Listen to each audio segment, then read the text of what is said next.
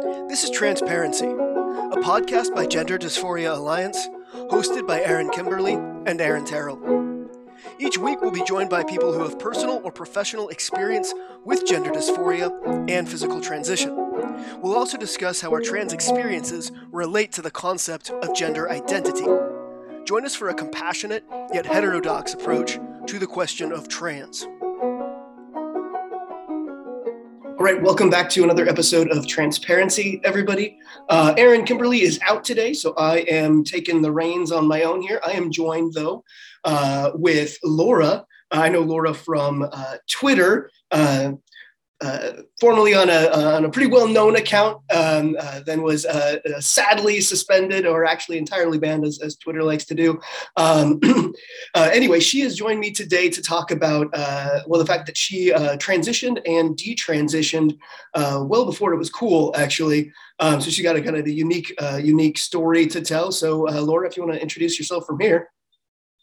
Okay, hi, I'm Laura, and I know you from Twitter. I had, about 5,000 followers and an account with my real name and my picture until spring of last year. And then I got permanently suspended for saying things like gender dysphoria is a mental illness, which people reported for being transphobic.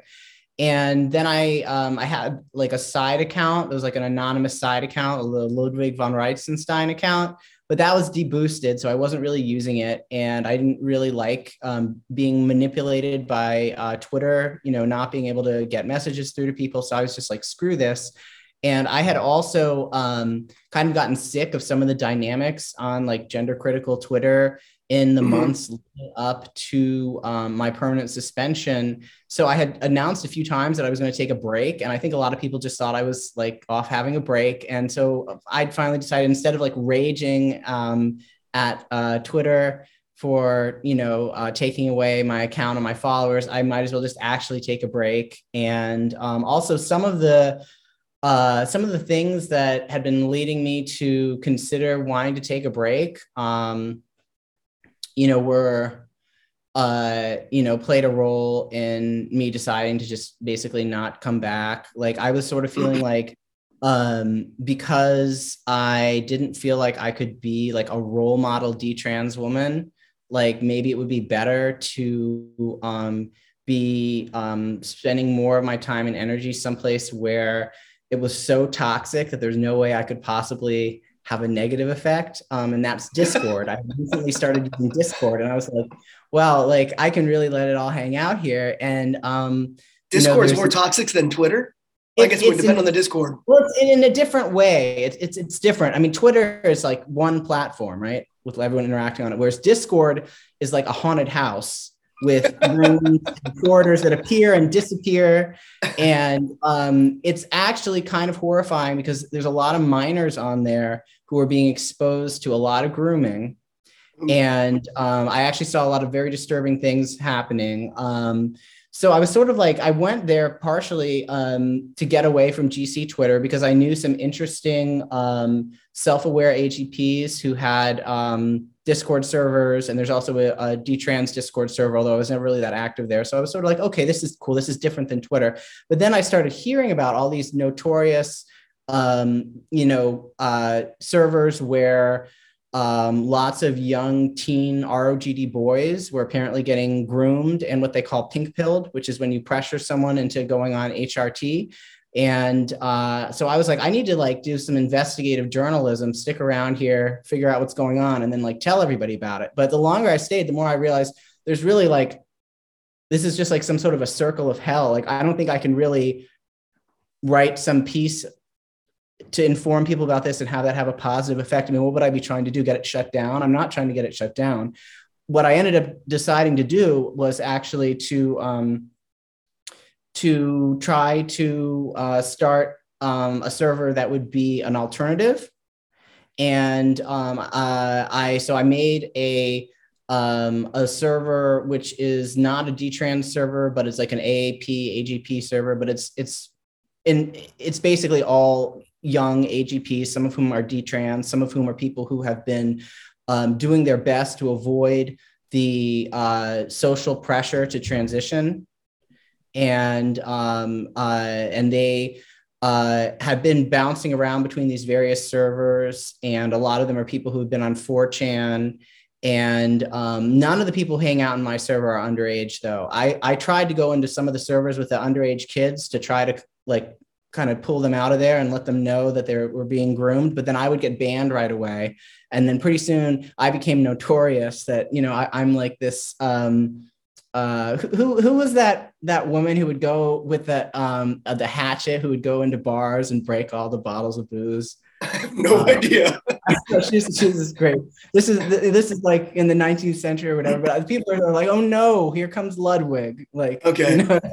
So I was like, okay, I can't do anything about all this crazy stuff that's going on. All I can do is try to create my own little oasis of, you know, relative sanity where people can talk about you know, not wanting to transition and not have people try to talk them into wanting to transition, because that is what was happening in a lot of servers. And you know, and there was also servers, some of which are no longer exist because they come and go, right? Where there were some very, very interesting conversations going on, very interesting research that people were doing, you know, sort of citizen scientists, you know, trying to study, you know, what, you know, motivates people, you know, sexually, you know, what are paraphilias, what is autogynephilia, what, you know, all asking these kinds of questions, trying to gather data, making surveys, people doing very interesting things. And, you know, this is again by Discord? Yeah, on Discord. Yeah. And okay. A tremendous diversity of opinions, you know, people who are very skeptical of transition, also people who were very, very pro-transition, but able to talk to each other and not be attacking each other like on Twitter. And so I enjoyed participating in those servers. And even though I tended to think that they were insufficiently transition critical to be like a good environment for somebody who was like struggling and easily influenced and maybe young, for somebody who is old enough to, you know what they want and to not be easily influenced. I think that kind of a free speech environment is a positive thing, but I wanted to make my server more of like a sort of a safe space for people who are falling more into the RGD boy category, who would otherwise sort of not be able to keep themselves afloat if they were in a server that had too much free speech. Because if somebody is, you know, a self-aware adult AGP and knows they don't want to transition, they can talk to people who are like trying to talk up transition. It's not going to convince them that they need to transition. But if someone is, you know, a 19-year-old confused boy in that same environment, it might not really be so great. So I tried to make my server someplace where people can talk about AGP, which you can't really talk about in like a detrans server, because unfortunately it's become very like controversial. People think that, you know, if you're AGP, that means you're a sexual predator and that kind of thing. And so I was like, okay, I want to have a server where people can actually talk about AGP and they can talk about that kind of stuff that might be too off topic or triggering or just stigmatized and poorly understood in like the detrans server. But it's going to be a transition critical server. It's going to be a server that doesn't allow, you know, pink pilling. You know, if people do that, I'll kick them out. And I'm just going to moderate like this. It's going to be my own little dictatorship. It's not a free speech zone. And the people who are in some of these other servers, not the groomer servers, but the ones where there's interesting conversations going on, but also a lot of pro-transition stuff. If they want to come visit, they can. But if they start saying pro-transition stuff, I'm just going to kick them out, because that's not what the server is for, you know. And if someone wants to be in another server like that, they can. So it's kind of interesting. You have the opportunity, unlike on Twitter, to have like your own little like salon, like a literary salon, you know what I mean? Where like one or two people can run a server and they can have like a sort of a curated kind of vibe and content. It's like, you know, like a private club. And so it's kind of amazing, you know, and kind of fun. And I enjoyed doing that. But then you also know that at the same time, there's all these other servers where maybe there's horrible things happening.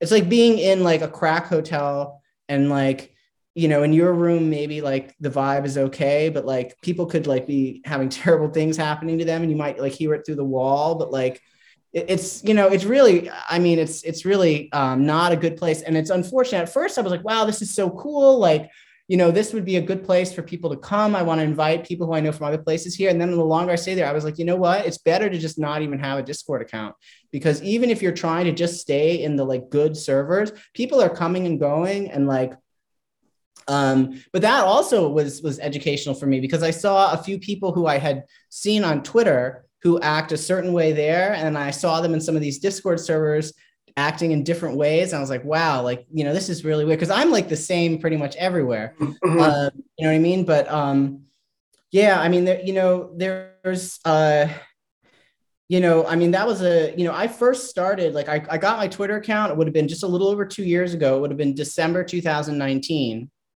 And that was when I started talking about my detransition. I got my Twitter account, I made my YouTube account, and I did that interview with Benjamin Boyce, all right around the same time, right? In winter 2019, in 2020. So it's been just a little over 2 years. But you would actually detransition many years previously, correct? Yeah, I detransitioned like 15 years previously. I detransitioned in I guess it would have been 2006. Although in the very beginning of it, like after my chest got botched and stuff, like I didn't even know that I was detransitioning. I had just sort of like basically given up on life. And, okay. And then fortunately that turned into me detransitioning instead of something, worse than that.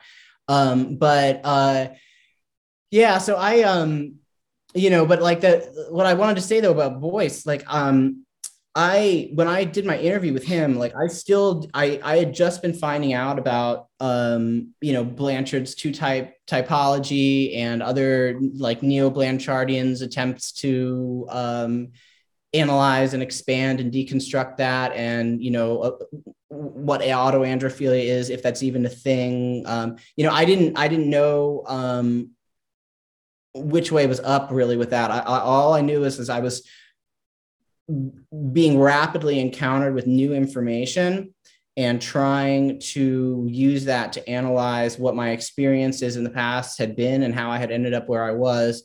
But at the same time, like, I didn't really know what to make of it, because what drew me to want to even talk about my experience with the trans stuff was that I was horrified by my mother's transing their young children, which was something that I had discovered as I became a mother myself. And also then encountering, these young detrans women, and initially feeling like I wanted to like help them. And then I just sort of realized like, I can't help them, but they're helping themselves. And like, this is something great that people are like actually finally talking about this. And then, as I was getting to know them more, realizing that my experiences were like less universal than maybe I had thought. And that like probably most of them didn't have autoandrophilia, or at least not to the degree that I did, and that their experiences were kind of different also with their detransition. Like I, after detransitioning, basically was celibate, but I saw other people who were detransitioning and actually getting into relationships, and like that made me very happy for them. And I hope that most of them will have a better experience and be able to like move on, maybe in some ways that like, I guess I never did. So it was interesting, to see all that, and, starting to become aware then, over time, how, autogynephilia and, autoandrophilia were being misrepresented and stigmatized, and how you had this really kind of a weird alliance of, conservatives who were like potentially homophobic, and then like radical feminists originating people who were like the only people who would listen to detransitioners, but also had their own really extreme agenda and baggage that they were bringing to the table, that then detransitioners who were just looking for support were like internalizing in ways that for some of them might be really harmful, but like not really even knowing what to make of that, still trying to figure out myself, like, what exactly motivated all of this. And I mean, I knew from when I detransitioned that a big part of it had been what I at the time thought of as like a fetish, and then also that, I'm a sex addict. And I got addicted to opiates after I detransitioned, and then I got clean. And what really helped me actually was what I learned about addiction in NA, Narcotics Anonymous. And that was like, for me, very applicable, because I feel like, for me, like autoandrophilia is a big part of my sexuality.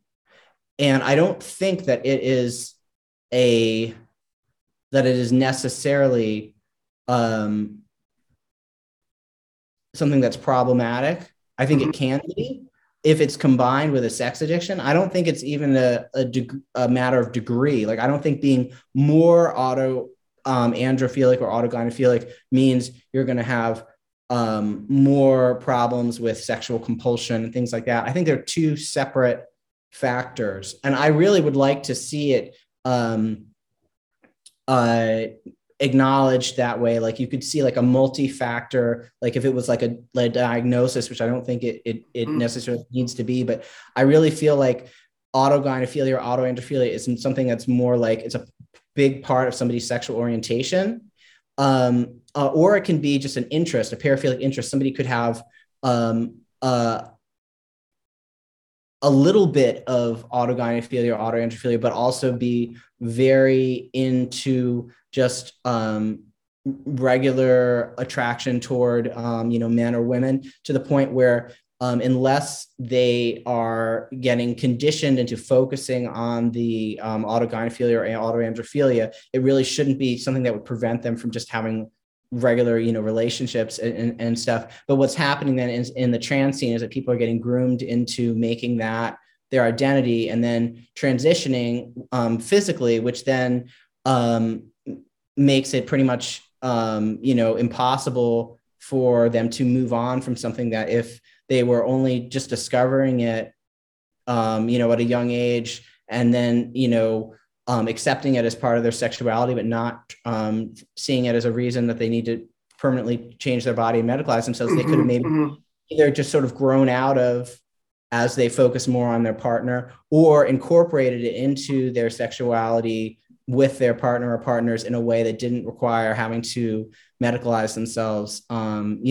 So people aren't getting those options. But when you have somebody who autoandrophilia or autogynephilia is like pretty much a very main part of their sexuality, and there isn't much else, which is the case for me. Like, I feel like I wasn't sure, because I went through this experience of having transition and then detransition. I could never tell how much of my problem with being able to find a partner had to do with just being an autistic woman, how much of it had to do with being a detransitioner who had changed myself physically during my transition to the point where a lot of men were not going to be attracted to me, and how much of it had to do with the fact that I had this autoandrophilia thing, you know what I mean? And which caused me to have a lot of shame. And like, I didn't know, because I traumatized myself with my transition, and then, so I didn't know, like, is this something like innate? Is this something I can overcome? And like, I really wanted to overcome it, because for me, I also had the additional factor of being, an addict. Like, I have an addictive personality. So for me, sex, even if I didn't have autoandrophilia, and if I was some theoretically other person, I could have just been a sex addict, without the autoandrophilia and the transition, and that would have been just as much of a problem for me. If I had, had, a different, a different kind of sexual orientation. Sexual orientation itself is inherently a paraphilic disorder. Like, I think a paraphilic sexual orientation, a paraphilic interest, that needs to be not seen as being the same necessarily as having, like, a paraphilic, disorder. But the whole concept of a paraphilic disorder, I feel like, is kind of problematic, because it implies that the disorder is somehow inherent in the paraphilia. And I don't see that. I see it as more like you've got this atypical sexuality, and then you've got sex addiction. And it's the combination. And then maybe with some additional things, like if someone's autistic, if someone has a personality disorder, that could make it even harder for them to manage that addiction in a way so it isn't spilling out all over the place. And the people who have a combination of all those things are typically what's seen. That's what's visible. And that's what gets so much negative attention, and what does, so much harm to families and whatnot. When you've got, typically, autogynephilia, so you've got somebody with AGP who also may have low impulse control about their sexuality or a tendency towards addiction and sex addiction. And then if you add a personality disorder such as narcissism on top of that, that's when you get the kind of people who tear down their lives in the name of their sexuality. But you're saying that's not, like, what more often is what we don't see, and that is the people who have this paraphilia that they can manage, incorporate into their lives without wrecking themselves and their family. Yeah, I mean, I think the vast majority of people, and I'm basing this also now on I've spent the last like 9 months in basically like in male only spaces, except this time I wasn't intruding on gay men's sacred space. This time I was hanging out in Discord with AGPs. So basically all men, and I've been observing them, and there are some very screwed up people who really want to, as far as I can tell, basically, harm others through, the pink pilling of young people and stuff, but mostly just really chill, normal people trying to deal with having an atypical sexuality. And for some people that means transitioning. For some people, it doesn't. But the thing though, with the transitioning is that is what has created the problem, really. I mean, you would have had only a handful of like, people back in the day who were cross-dressers who really went off the rails and caused problems for other people. That is really not a common thing. Most people really would have it under control. The issue is this cultural idea, that people can actually, be born in the wrong body, and change their sex, or they really are the sex they see themselves as in their dreams or whatever. And that is what actually has created all this problem. It's not, it's absolutely not fair to blame it. It's like, it's as if, it would be like, I mean, because the whole society has imbibed this toxic brew. So it would be like, if everyone was being forced to drink alcohol, then blaming the people who then, if they have alcohol, go crazy. But like, they didn't choose to drink it. We're all being like force fed this gender ideology. And if you have AGP or AAP and you don't know what that is, and you're exposed to gender ideology, and part of that is that you're told that you're supposed to indulge in like exhibitionism, and that if you have any sense that you're doing something wrong, that's internalized transphobia, you're being groomed into violating other people's boundaries. And I know that was my experience. I when I was doing things like going into a gay male sauna where they didn't want me, I mean, I thought I was like a hero. But I and also that was previous to kind of trans ideology or gender ideology, which told that's you. The thing. People seem to think that this got invented like recently. No, at the turn of the millennium was already there, but it was like a very small, and and I was part of that. And I have to be like, I feel like I have to be careful when I talk about. Sometimes I feel like I'm like that retarded guy who confessed to like 100 murders because the detectives kept buying him sandwiches. I mean, I'm such a small fry. I really, it's not like I had a big impact on this shit. It's not like I'm one person. But that's part of my I guess my narcissism. I have these narcissistic traits. I don't have narcissistic personality disorder. I've been checked out for that. I really don't. If I did, then I would say that I went and I got myself checked out, and I don't have narcissistic personality disorder, but I have like small n narcissism, thinking that I'm more important than I am. And like, and I think, when I think back in that period of time, I mean, it's like a combination of like just a lot of shame and guilt, but also like kind of like awe, like, that I was, that I did some of the things that I did, you know what I mean? Like I was just, because I really was sort of like ahead of my time or whatever, but there were other people who were there. And like, one of the things that I find so unfortunate about Twitter is you have this kind of like clusterfuck of people attacking each other. And I don't want to do that. Like but I also don't want to feel like I can't criticize anyone, you know what I mean? Yeah. And like, but I don't want to take other people's inventory, but it's kind of weird. It's like, if I come out and I say, hey, I have autoandrophilia and, I'm a sex addict. And, when I, was in my late teens and early 20s, I did some things that I regret. And then I talk about those things. People are like, oh my God, you're the most horrible person ever, But then if I was like, if I framed it differently, if I was like, oh, I'm this cool, person who never did anything wrong, and everybody else is just fucked up, you know what I mean? Then people be like, who does that help? You're so cool, like you're so, but I don't know. I kind of, and I guess I should try to like have a conversation with him about it. But like, I sometimes wish that a certain other person who was around at that time, who was not a small fry, who had a tremendous influence actually on what was going on, in the lesbian community with really what you could call pink pilling, promoting transition, promoting trans men and gay male spaces, somebody who really actually had a big impact, but doesn't seem to have really like analyzed what that may have been. And it's easier to criticize people who came later. I mean, it's if you're the pioneer and you don't want the other people to show up, like if you've claimed this mountain for yourself, you know what I mean? And then other people start showing up, then it's easy to blame those people and say, oh, well, they're the ones who are coming here ruining this great thing that I started. But really, was the thing that you were working on really so great, And so that's something that I kind of, because I joined a gay male pagan fraternity, and so it was a big scandal, But here's the thing, though, and because I try to take accountability for my own actions, and I don't want to be calling other people out because I don't think that's good. That's taking other people's inventory. I learned in recovery, you're not supposed to do that. We're supposed to take accountability for what our actions are, not try to explain how the other people made it happen, right?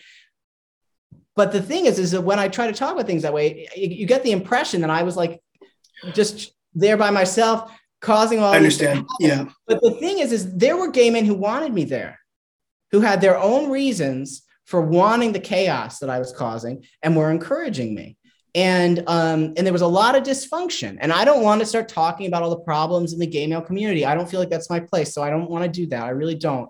But it makes me sound as if I have like a total like a God complex, if I talk about all the things that I did. I mean, I was just this little pawn sort of, you know what I mean, in a way. But at the same time, I was also driving things. And so it's hard to tell, how much was me and how much was the circumstances and how much was, impact of other people. I think it was really the way I tend to look at things is like, I don't believe in conspiracies. And I kind of think that like, if someone traveled back in time and killed Adolf Hitler, there would have just been a different person who would have been Adolf Hitler, and there's nobody pulling the strings. It's not special personalities that cause history. It's just like, the forces of, capitalism or, whatever is driving human psychology on like a mass level. And so I really don't think that individuals are necessarily that important. And if it wasn't me, it would have just been some other guy. And that's actually what happened. I joined the gay male fraternity and it was great because it was all men except me. But, I was me. So I didn't have to look at me. I was just there. And then they all started showing up, these F to M's, right? I didn't want them there, right? But I opened the floodgates, right? So when I hear somebody who transitioned, earlier, and it's funny because I started talking about my detransition, people like anachronistically interpret my story as if it happened later and as if it, you know what I mean? Yeah, because detransition happens in a certain. Yeah, time, people imagine there's a certain time and a certain context and a certain backstory that people are, people imagine I detransitioned because of TERFs. Like there were no, people don't say, oh yeah, Laura, the trans elder, Yeah. Yeah. That's Yeah. not how they Yeah. look at me. But when people are like, and this is the thing, like I really, and I know you've evolved a lot. I read some of your earlier tweets just to remind myself of how much, you've changed and stuff. So Yeah. I don't want to start, trying to pick you, apart, but there's just the general, I don't believe in true trans. If I did, I would think I was true trans, and I don't. Yeah. Yeah. I just think it's bullshit, and I really see that as that. I mean, people who are like, "Well, I'm true trans, and we had this great thing," and then these other people with blue hair came and screwed it up. I'm like, no, no, no. Yeah. Yeah. The whole basic thing that created this gaping, crumbling hole in like our group perception of reality, as being, based on sex, was this concept of transsexualism. It wasn't when the people came with a million different genders and, hair colors and all this made up stuff. That isn't what caused this. It really was the initial medical.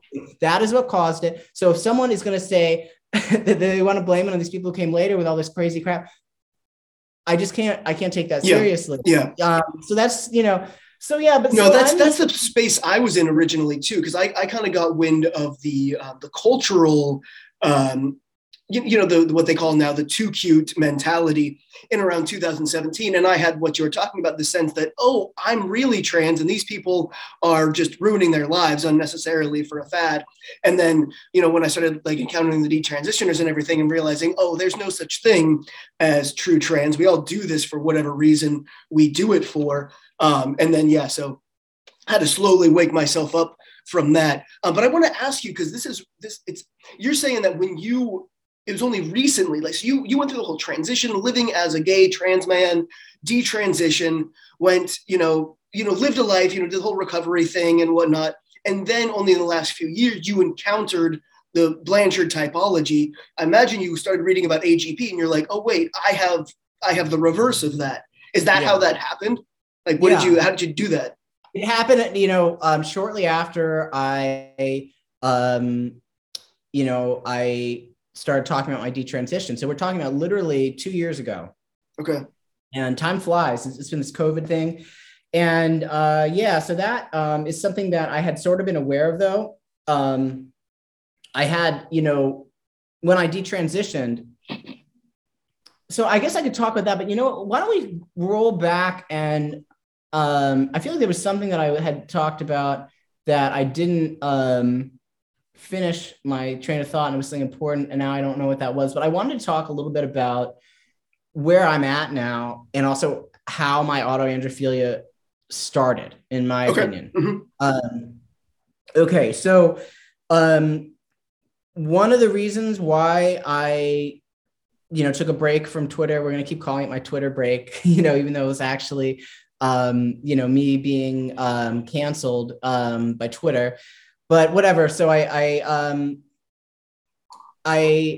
had developed some pretty serious knee problems last spring, and I was in a lot of pain. And I've had arthritis in my knees for a few years, but it reached a point where I could barely walk. And so, I went to my orthopedist and I was supposed to do physical therapy, and I couldn't do the physical therapy. I was so weak. I couldn't even do the exercises that they have that are basically for old ladies. I couldn't do it. And, they did scans on my legs, and I was basically told what I already knew. I knew I was skinny fat, but I was told that that basically I had really, really, really low amount of muscle for someone my age, that it was shocking. And that, and meanwhile, I've been, walking around, to the extent that I can, having, chronic knee pain. And, I didn't feel bad. I had been doing more hiking with my son, and now, because he's getting older, and we were able to actually go on hikes and find native wildflowers and pick bärlauch, which is the wild garlic that grows here. I posted pictures of that on Flickr, and I was feeling pretty good. I was feeling like I'm slowly starting to get stronger, and this is good. But then something, went wrong with my knees, and it just, I basically couldn't walk, and I was in a lot of pain. And, fortunately I was getting, all the help that I need, to deal with being, a disabled single mom. So, people don't have to worry about me. People don't have to worry about my son. My son is doing great. I actually had been really worried that there was going to be something wrong with him because of me having taken testosterone all those years ago. Okay, right. But he seems fine so far. He doesn't seem autistic. I obviously didn't get diagnosed with autism until later. So, I can't rule out that he's autistic, but he's developing normally. He's verbal. He's, at his age appropriate level. So I have no reason to think he's like super screwed up. And I'm really grateful for that because I worried a lot about that when he was little. So, but I want to have a good life with him. I want to be an active mother, and being disabled is very frustrating. And for me, the most important thing is giving him the best childhood possible. And that means being as active as I can because, he really needs that. And, so, I was getting very frustrated trying to do physical therapy, not really making any progress. And then I decided I wanted to try taking an anabolic steroid. So I did. My orthopedist prescribed an anabolic steroid, and it didn't actually help very much, but it helped a little bit. And so I was left in a situation where I was like, okay, so do I keep taking this, hoping it's going to help more, or do I try something else that I have a pretty good idea is actually going to help? And so I was like, fuck it, I'm going to go back on testosterone. And I got back on testosterone, and that's been several months now. So at that point I was like, fuck, now I can't even call myself detrans anymore. I'm like, even though I don't consider myself to be retransitioning, I don't think this means I'm turning into a man. I don't think any of that stuff. I feel like the issue with, hormone body modding among young sort of detrans adjacent gender dysphoric women is something where I don't want to promote that at all. I feel like it's not a good thing. I don't think young people should be taking hormones, regardless of whether they are trans medicalists and think they have a brain disorder that they need to fix, or if they think that they're actually female, but they want the effects of testosterone and they're more rational about it. If they're 20 years old, I think they're too young to do that. And I don't want to be a bad role model for those type of people. You know what I mean? Because I see that, happening, and I'm like, that's one of the things that I disagree with about the whole true trans thing is I don't think that people, who have blue hair and think they're non-binary are actually going to be more likely to regret taking medical steps than the people who think that they're true trans. I don't. No, I don't think so either. And I think the data, the anecdotal data is kind of playing out in that direction as well, as where it's the people who the true trans or the true scums who are now, detransitioning and full of regret. Interesting. And not what I expected. Yeah, I think that also has something to do with the fact that the blue hair types are more likely to be more motivated by something like autoandrophilia or autogynephilia, maybe. And I think if that really is like a big part of your sexuality, then you're less likely to regret the changes to your body. Maybe, I don't know. I don't think so, because it seems to me more like the blue hair types. It seems to be more like it's a cultural decision, like they've chosen to opt into a culture of trans.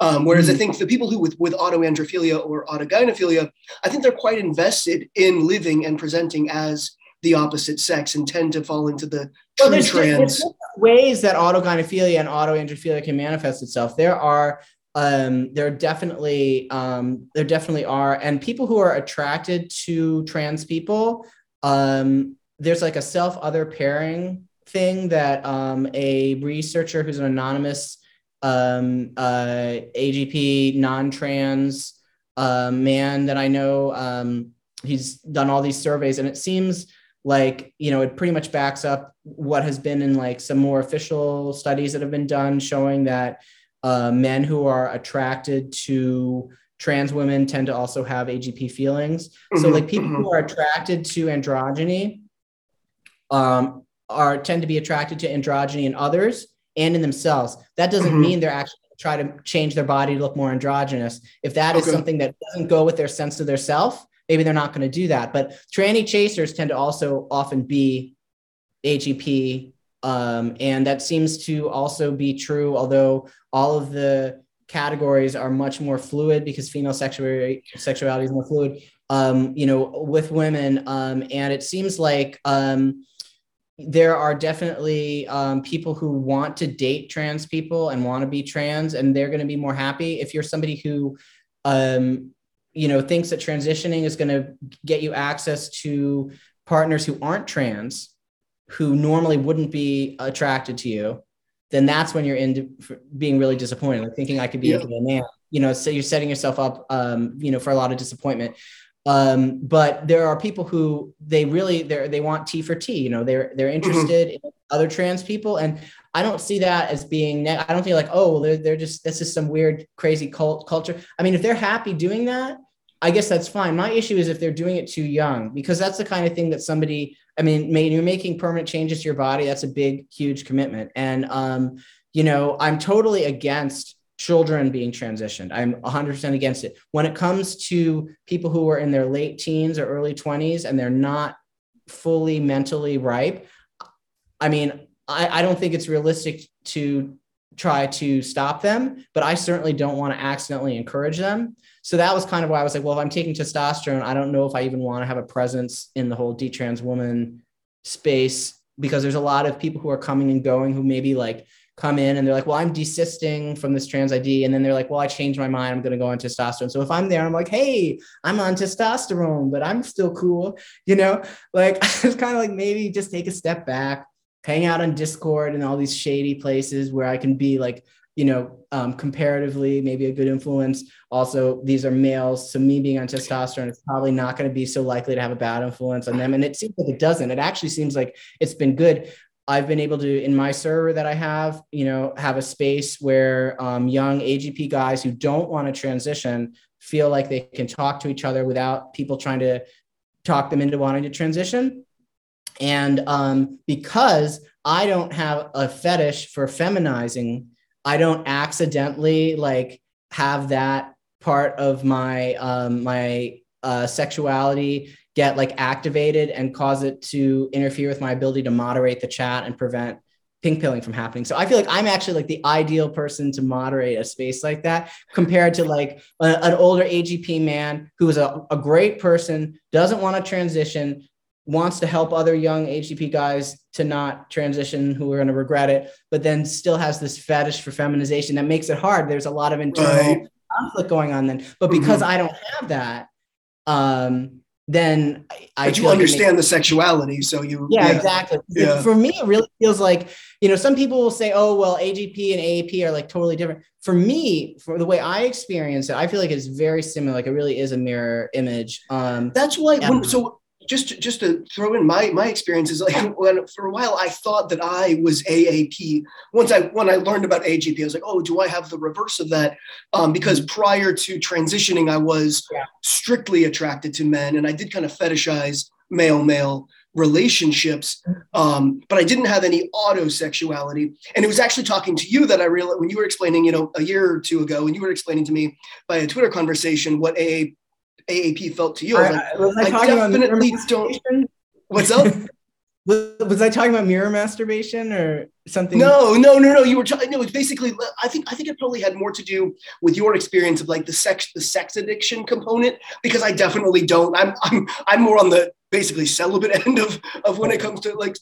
I'm not asexual at all, but I mean I'm the farthest thing from a sex addict. But so I was celibate for many years post transition because it's just easy to be. But for me, it was actually taking testosterone that essentially eradicated my attraction to males and focused my attractions towards female. So I think if I were actually autoandrophilic, it wouldn't have happened that way. But I don't know. You might have a theory on that, or well, I'm not here to type you. Oh, damn it! I favor like an expansive definition of autogynephilia or autoandrophilia rather than like a narrow one that only is applied to people who like are obviously having some serious problems. Yeah, you don't have to have, like I was saying earlier, or did that part get cut off? I guess I shouldn't have done the restarting thing because now I'm not sure which part went. Oh, yeah, that.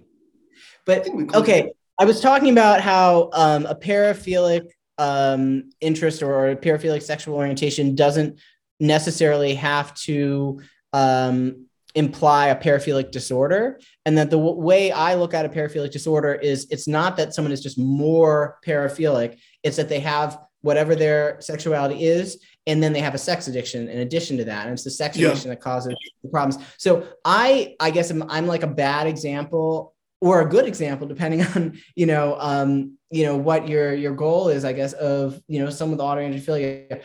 I don't think that you have to have a sex addiction to have autoandrophilia or autogynephilia. So just because you don't have a sex addiction doesn't mean you don't have autoandrophilia. Right. No, yeah. But I'm curious. And meta attraction, right? That's what the original Blanchardians called pseudo bisexuality. And I don't like the term pseudo bisexuality because it's like it invalidates the sexuality of people who are experiencing meta attraction, right? But meta attraction, that is a term that basically means like if you're an autogynephilic male and you are essentially heterosexual, but then you become attracted to men because the attraction to them validates your sense of self. Validates that they're attracted to you, and that means you're an attractive woman or whatever. And so, but the thing is the original Blanchardians would say that someone with autogynephilia has to be heterosexual, and that any attraction to males they have is actually pseudo-bisexuality. It's not real. But that apparently isn't true. And so, and I think with females, it's even less true. Like homosexuality is complicated. And a lot of people like to say it's simple, like, oh, well, homosexuals have an opposite sex shifted brain. Well, they probably don't all. And there's probably different etiologies for why people are homosexual or bisexual. And one of them might be autogynephilia or autoandrophilia. I actually know a man who is in a long-term relationship with another man who was previously married to a woman. He never attempted to transition. He has AGP feelings. He, I guess is probably ideologically like a heterosexual AGP, but he lives as a gay man. Mm-hmm. And I don't think that that's actually all that rare, but that isn't acknowledged. People see, they think autogynephilia automatically means,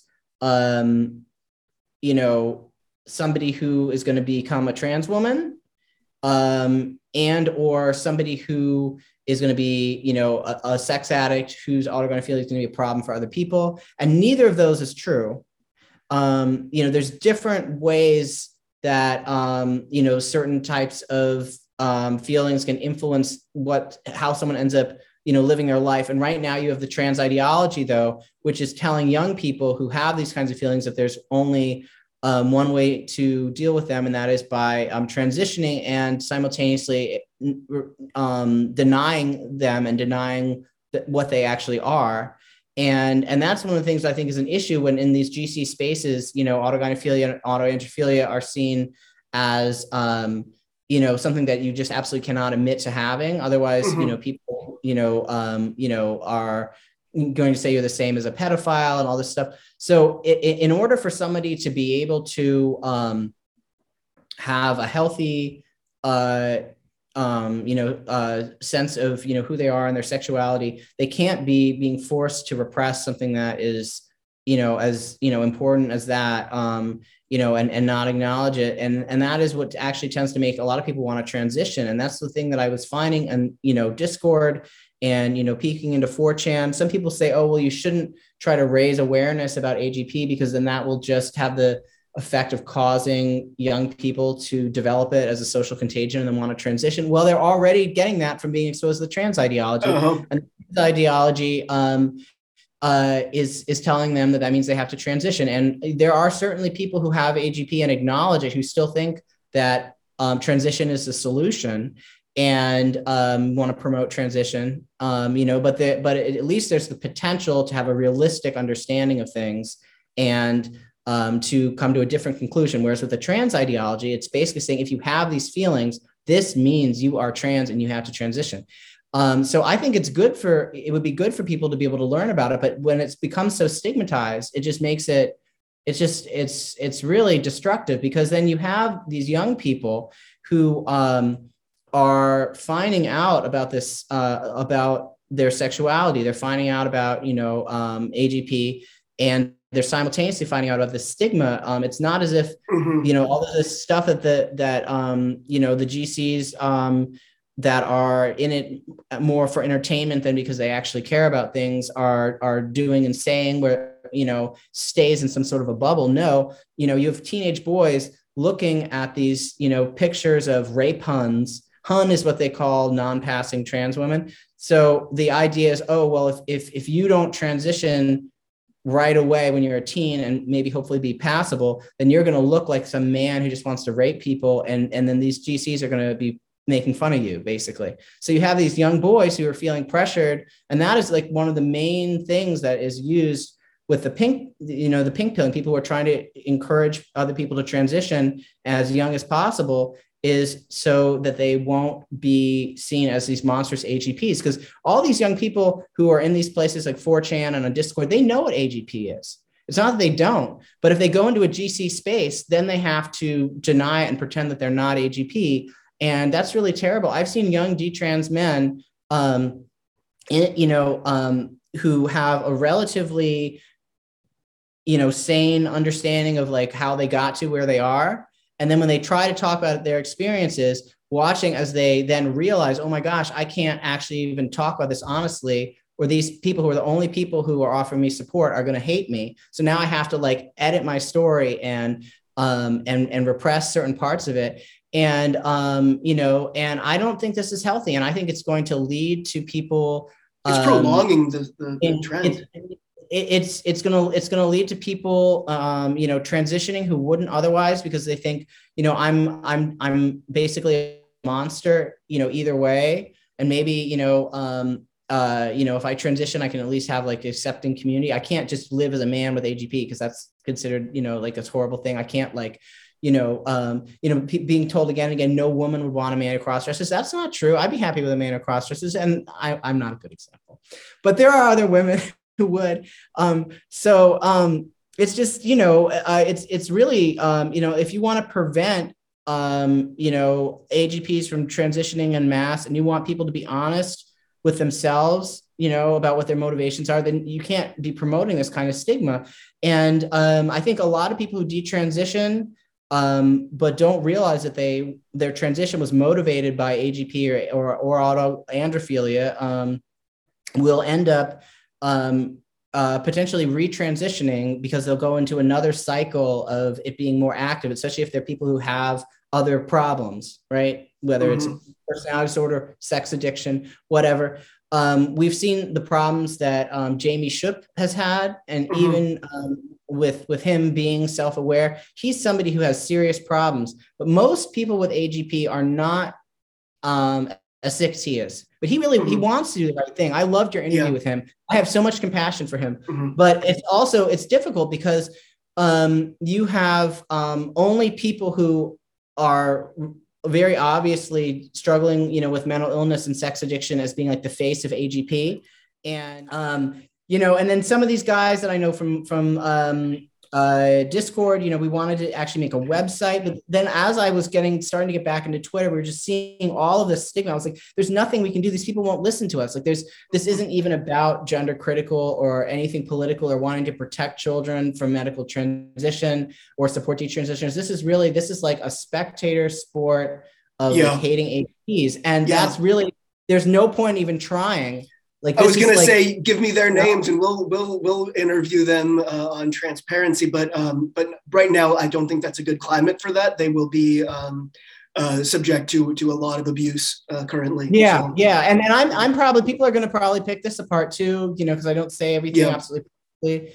But whatever. Anyway, I just I'm glad that I know I have autoandrophilia. It's possible to be aware that you have autoandrophilia or autogynephilia and still think that means and still think that there's no contradiction with the trans ideology. Like there's some trans women who admit they have AGP, but they're like, but other women do too, 93%. So I'm like, no.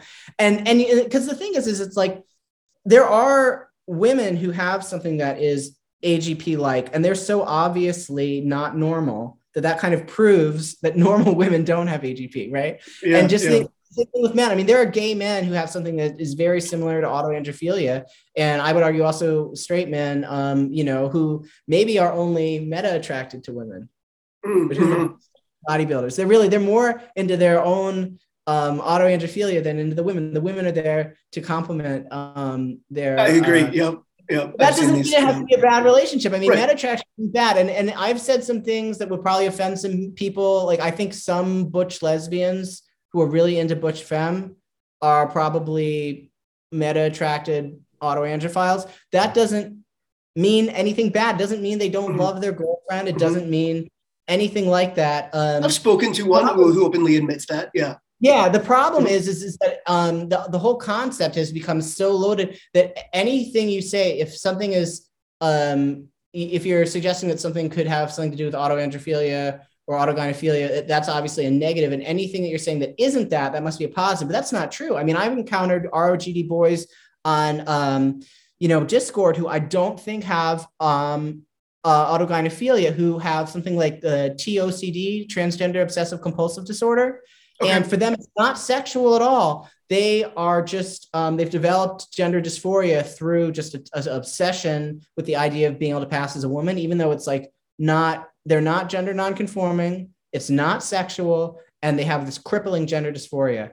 And, so there are mental illnesses that can cause people to develop gender dysphoria. And I really think you could make like a multi-factor analysis, and you could be like, okay, autogynephilia or autoandrophilia, autism, trauma, personality disorders, all these different things. And then, have, sex addiction, see, how it lines up and what somebody is dealing with, what are all the contributing factors that would cause someone to develop gender dysphoria. And for me, I know you have your organization called Gender Dysphoria Alliance. I hate the concept of gender dysphoria because, I really think it's like a meme, and I don't have gender dysphoria. And that's, again, the true trans would say I'm a too cute, I guess, because I'm on testosterone and I don't have gender dysphoria.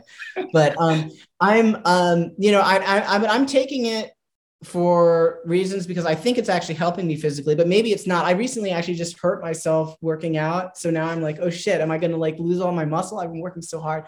But it's like, okay, I'm like, I want to get strong so I can like do stuff with my son, but then I'm like, I have autoandrophilia and I just want to get buff, and I can't because I have health problems, and that's what caused all this. And that's the thing I want to talk to. I see we're running out of time. I want to talk. Some people will say, that autoandrophilia or autogynephilia is it's something that people develop because of like trauma, and if you can figure out what caused it, it'll go away. It's like breaks the spell. No, in my experience, no. That doesn't mean people shouldn't try to figure out what caused it, or shouldn't, really, if they're thinking about medically transitioning. I mean, people should really do a lot of self-analysis. And that's one of the things that the idea of gender dysphoria kind of conceals things. It's like, it's easier to say, oh, it's gender. Like if I could describe, like, I'm glad that with everything I've been going through, I'm not experiencing gender dysphoria. If I didn't know how to name some of my feelings, which I see as being autoandrophilia, I would probably think I had gender dysphoria, and then I would actually have dysphoria that I don't have now because I have better vocabulary. But the thing is, so, gender dysphoria conceals what these other things are. But then just to interrupt you, just to explain, like that's what we're doing with Gender Dysphoria Alliance, is explaining what's being lumped under the title of gender dysphoria, because it's kind of a nonsense term. You're right. Sorry, I don't mean to be like calling you out. No. But so I'm like peeling the onion. I'm like, okay, so gender dysphoria, then it's like autoandrophilia. Then it's like, well, actually there is like a history of like trauma, and there's weird dynamics that like led to this. But then it's like, well, does understanding all that make it go away? And for me, the answer is no, it doesn't. But some people, they think it's innate. Some people, they think it's innate. I also don't think that homosexuality necessarily is innate. And it's funny because some of the same people who, will be very upset by someone suggesting that, that homosexuality might not be innate. It's very upset when you say AGP is innate. Yeah, exactly. Yeah. So it's kind of a, we're gonna have Mike Bailey on soon. Michael Bailey. Okay, yeah. So he and I have been going back and forth on that AGP innate. I don't. I lean towards it's not. He obviously leans towards it is, and obviously certainly that homosexuality is. And I think in a lot of cases homosexuality is not innate, but in a lot of cases it is. I think it's not as cut and dry as a lot of activists would like it to be. So basically, I think that people probably have to have some sort of a predisposition. Yeah. And it does really seem like it runs in families. And I wonder how much of that is environmental influence, though. Well, here's the thing, though. Like in Ludwig, he's actually my ancestor. Like I have multiple generations in my family tree of people who apparently, I don't know enough about the women, but men who had autogynephilia. These are people who lived 100 years ago. They didn't have an environmental influence on me. I really think there's a genetic component, which is probably not something we're ever going to figure out. Or maybe for some people there are, for some people there aren't. There could be different etiologies for homosexuality, different etiologies for something like AGP or AAP. I also tend to think that if AGP and AAP are caused by some of the same genes, that also a lot of the people who have whatever that is, because there's the self-other pairing, are going to be people who just have an interest in androgyny and in gender transformations, who it's not necessarily going to be applied to themselves.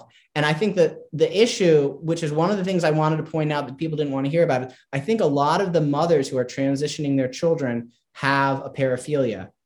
And whatever it is that is motivating them is probably caused by some of the same innate things that also can cause someone to have autogynephilia or autoandrophilia. And I'm so grateful that I am not one of these women who is obviously completely not aware of what she's doing. I don't think they really know what they're doing. I don't think they mean to be preying on their children, but I do think that is an aspect. And so the idea that women can't have paraphilias, I think, is problematic, because if you're trying to analyze like why are some of these fucked up things happening, you have to acknowledge that female sexuality is not all like just like totally harmless, passive and relational. So anyway, so I feel like my health problems played a big role. And you could say, oh, okay, well, those are just we can't know. It's like Leibniz and his windowless monads. Like, nothing had any you have this life story that seems to imply like it had some causal effect on you having autoandrophilia, but actually you would have had autoandrophilia no matter what your life was like, because this is an innate thing. I don't believe that. I think it's both. Okay. I think there's a predisposition, but then I think it's very clear. I mean, we have examples. There have been studies that have been done, like the rats with vest studies, where they tricked rats into developing a fetish for rats wearing a vest. Do you know about that? No, I don't. Okay, it's amazing. It's obvious that, and that is why nowadays with the trans ideology and also porn and stuff, that young people are getting conditioned into developing paraphilias that they wouldn't have otherwise. I really do believe that. I think it's a horrible problem.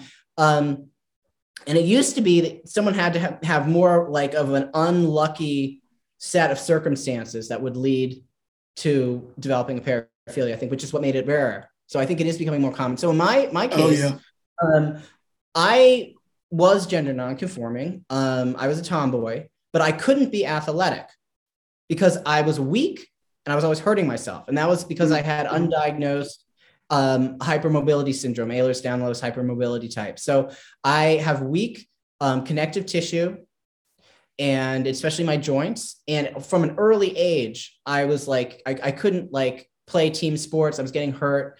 And that was for me really bad, because I had this identity of myself being a tomboy. And I wanted to be athletic. And I adored my father. And he was very athletic. And I started as a toddler cross-dressing in his clothes, and I was obsessed with his athletic equipment for different sports he played. I wanted to be a big, strong man. That was what I wanted to be when I grew up. And so you could say, okay, well, that's like gender non-conforming child, but then it's like somewhere along the line, it got eroticized,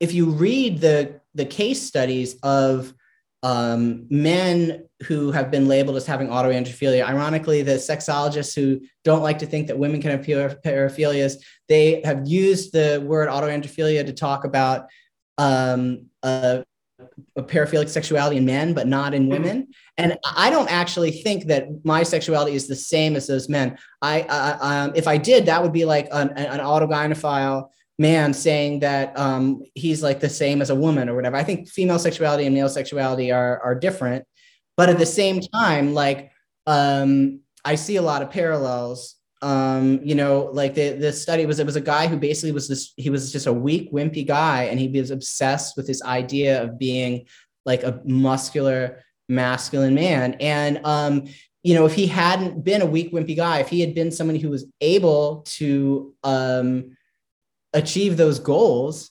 then no one would have thought he had a paraphilia. So it's like, is that even a paraphilia? And I almost wonder, I don't necessarily think that guy had a paraphilia. I think I do, because I'm a woman, and that's what makes it weird.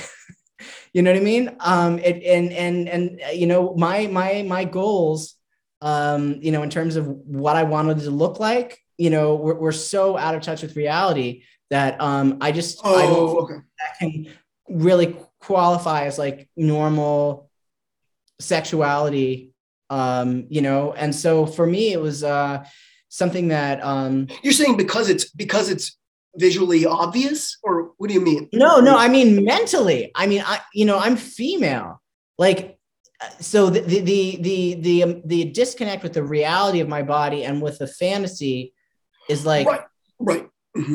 Yeah, okay, so there's that. And I guess that's what I mean by visible, like that like if you were male and you were still fixated on an idea of being a big strong man, it wouldn't be visible, it wouldn't be but that actually brings something else up that I wanted to mention, which is I've sometimes thought, if only my chest hadn't been botched, if only I had gotten a body more like what I wanted, would I have lived happily ever after? And that's something that I used to think about when I was first detransitioning, when I was miserable and I hadn't really like reclaimed the fact that I'm female yet, but I just realized that my transition had gone down in flames and didn't know, what to do from there. And I remember feeling like, wow, like I could have been like a normal person. I could have been like a trans man who could like pass in a sauna, and like, you wouldn't, if I had gotten the chest that I wanted, that I thought that I was going to get, so I thought, I guess, that would like that my sexuality was abnormal and transition was supposed to make me normal. Right. And it failed to do that. So then there's the question of, okay, so am I like this freak autoandrophile because my transition failed? And if my transition had been successful, would I have been cured and actually just a normal gay trans man? And I think that is bullshit. And to be honest, anytime someone tells me like what you were saying about how you're now attracted to women, so you don't think you're an autoandrophile anymore, anytime someone tells me that transition has cured them of anything, I just feel like I have to call bullshit. I don't think that making these kinds of drastic permanent body modifications is always a terrible thing to do. If I thought that, I wouldn't be back on testosterone now. But the idea of it as being a treatment for anything, or that it can make somebody more normal and less abnormal, I think is very problematic and dangerous. Yeah, I didn't mean that it cured it. Like I meant it more almost sarcastically. Like I know I shouldn't be on male levels of testosterone. Like that's not a real medical solution for a weird sexuality. But I just meant like I also don't believe that autoandrophilia was a motivation for transition for me, because I didn't actually conceptualize living as a gay man. I was just kind of horrified by anything on my body that didn't reflect male. It wasn't auto either. It wasn't like I was aroused by the idea of being male. It's hard to really explain. So it's like, it's hard to kind of compare it to autoandrophilia.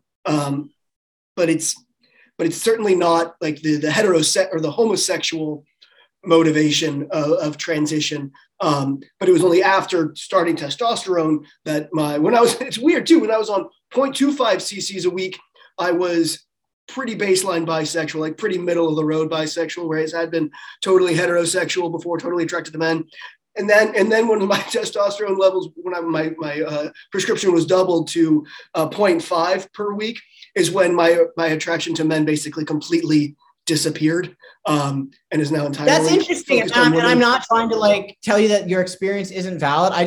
I have a real sensitivity for anything that implies that transition is a cure for anything really. Yeah, but it's the stuff with the sexuality. It could be seen in a sense as being a conversion therapy thing then. And when it comes to AGPs, a huge part of why they want to transition is because they think it's going to allow them to be normal women instead of abnormal men. And they are so wrong. So, out of mostly from my perspective, out of compassion for them, not out of concern for the other people that, are going to be made uncomfortable. I think it's important for them to realize that it's not going to make them more normal. And, we have this Italian study that recently came out showing that even bisexuals tend to be not attracted to androgynous people. So you really are, by medically you're shrinking your dating pool a lot. You're shrinking it to people who probably have a gender bending paraphilia.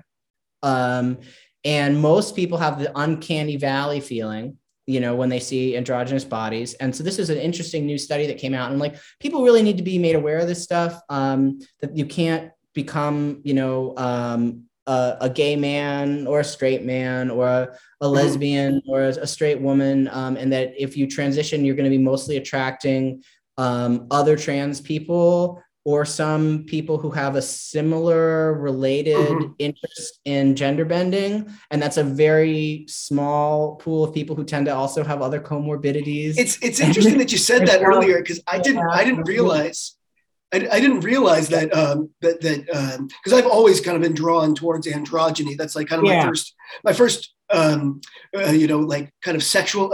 It was like a 13 years old and like seeing Rocky Horror Picture Show and whatnot. And so maybe I was culturally groomed into this as well. I don't know, but I did. It was like immediate, like, oh, that looks maybe good. You just have autoandrophilia. What's up? And maybe you just have autoandrophilia, and it's part of a broader gender bending kink that is driving you under your subconscious. But again, I'm just not sexually motivated in any, like, it doesn't like, and again, that's something I used to associate. I see you flirting with GC gay men on Twitter, like little comments and likes. So. Not intentionally. Okay. Yeah, no. It's fine. No, but it's so when I say that I'm entirely attracted to I'm entirely attracted to females. I'm quite, and I've been accused of having like a trans kink. That's not the case. But I am predominantly attracted to masculinized women, like to trans men. There's a name for that. AMP instead of GAMP. GAMP is okay. I only learned what GAMP was like last week. AMP is being attracted to butches and trans men. Okay. Yep. Yeah. Yep. Yeah. Yeah, that's me. Yeah, interesting. Yeah. It all correlates. But that is kind of the auto thing, because it's like I'm reflecting back at myself what I am, you know? Right. Yeah. All these things I'm discovering quite recently. Yeah. No, it's fascinating. And it all, it makes a lot of sense. And, and it's confusing for me, because it's like, my main thing is, it's like, I really want to, what I'm interested in is basically trying to do what I can to make it less likely that young people are going to end up, harming themselves. And it's like, for me, it's like, I have my sexuality and it's fun and it's fascinating, but it's like, well, I don't really know how I can, bridge the gap here, because people don't understand, it's like, I can talk about sexuality, and it's like, what I'm talking about is something that's like, for adults. Like, I don't think young people should be transitioning to pursue, a fetish, even if they have that, even if that is their sexuality. I really think people need to wait, because even if someone is actually going to be glad that they transitioned, like it's something that like they're going to want to do eventually anyway. I really feel like the in terms of the health effects, and particularly like the loss of fertility, people really need to wait. People really need to wait. And so that's my take on it. But I don't think that I don't think that adults shouldn't be able to modify their bodies. I don't see it as necessarily a transition. We keep using these words in this vocabulary. And I actually, at the beginning, I wanted to try to introduce some new words, but then it's like, how am I going to like come in here with a new vocabulary? You were just posting about how people shouldn't do that. Like, we talk about, transition, and everyone knows what we're talking about, right? But to me, the whole idea that what I'm doing now by putting testosterone in my body means that I'm transitioning is false. I see it all as like, it's this construct. And when you use those words, it's like, I feel like right now I'm in a place where like, I don't want to be like the person who's asking for like special pronouns, but I feel like my take on things is actually like more reality based. And I wish there was some kind of a way to get that across. I don't want to think of myself and have to present myself as a trans man just because I'm taking testosterone, because I don't think I'm becoming a man. I don't even think that my body is becoming more male in some way, or that there's something, we all, and that might sound like I'm like in denial of something, but like, I don't think I am. Like, I think I'm right. And I see people talking about, even people who are like, detrans people who are very critical of transition. They'll talk about it as if it's puberty or whatever. It's not, I'm not going through puberty. And to me right now, like, it's so obvious. I mean, it wasn't obvious at the time because I was in this fantasy land. I was like, wow, I'm going through male puberty. But now I don't feel that way. I'm like, I'm taking a medication. It has these effects on my body. And because of my autoandrophilia, I probably, if I could convince myself to start looking at it that way again, that would probably be very arousing for me, but I don't do it because I think it's creepy. And that's, I'm choosing.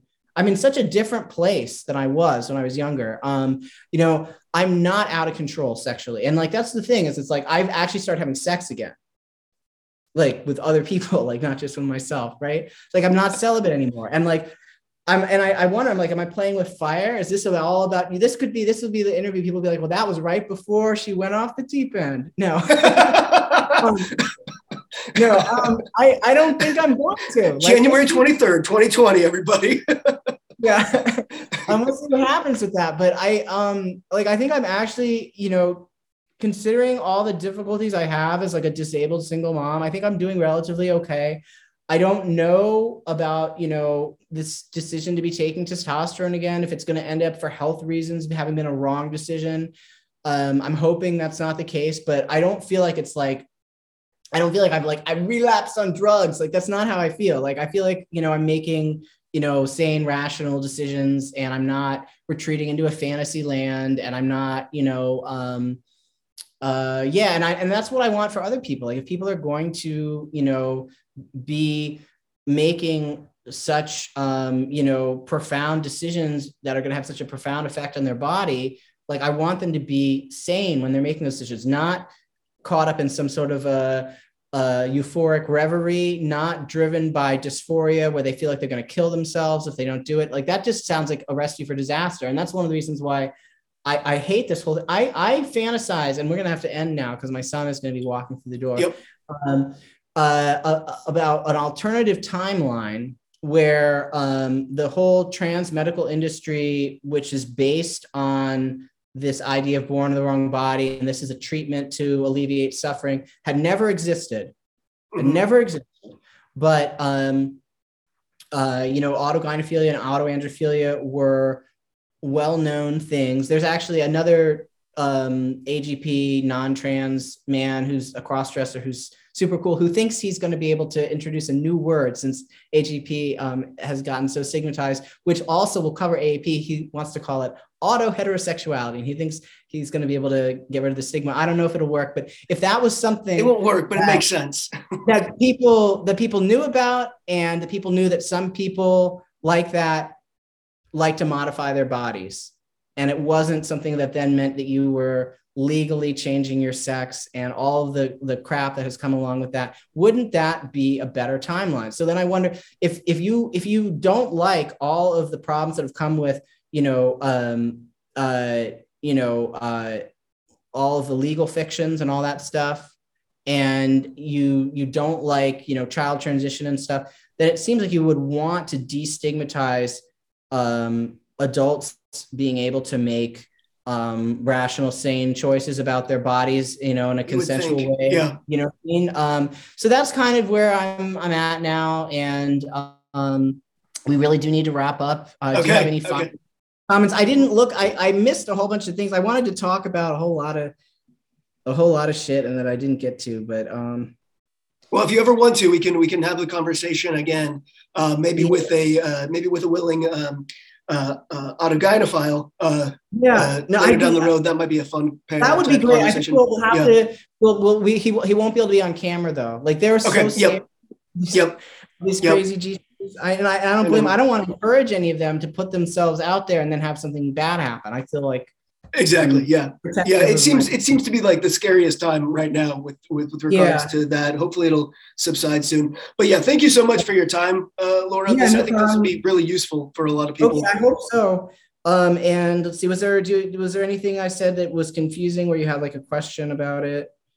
Or any I think there were a few things along the way, but I think I interrupted you and asked you to go back, or I don't know. I feel like maybe we missed out on something, but that's okay. I think there was a whole lot we could have expanded on, but all right.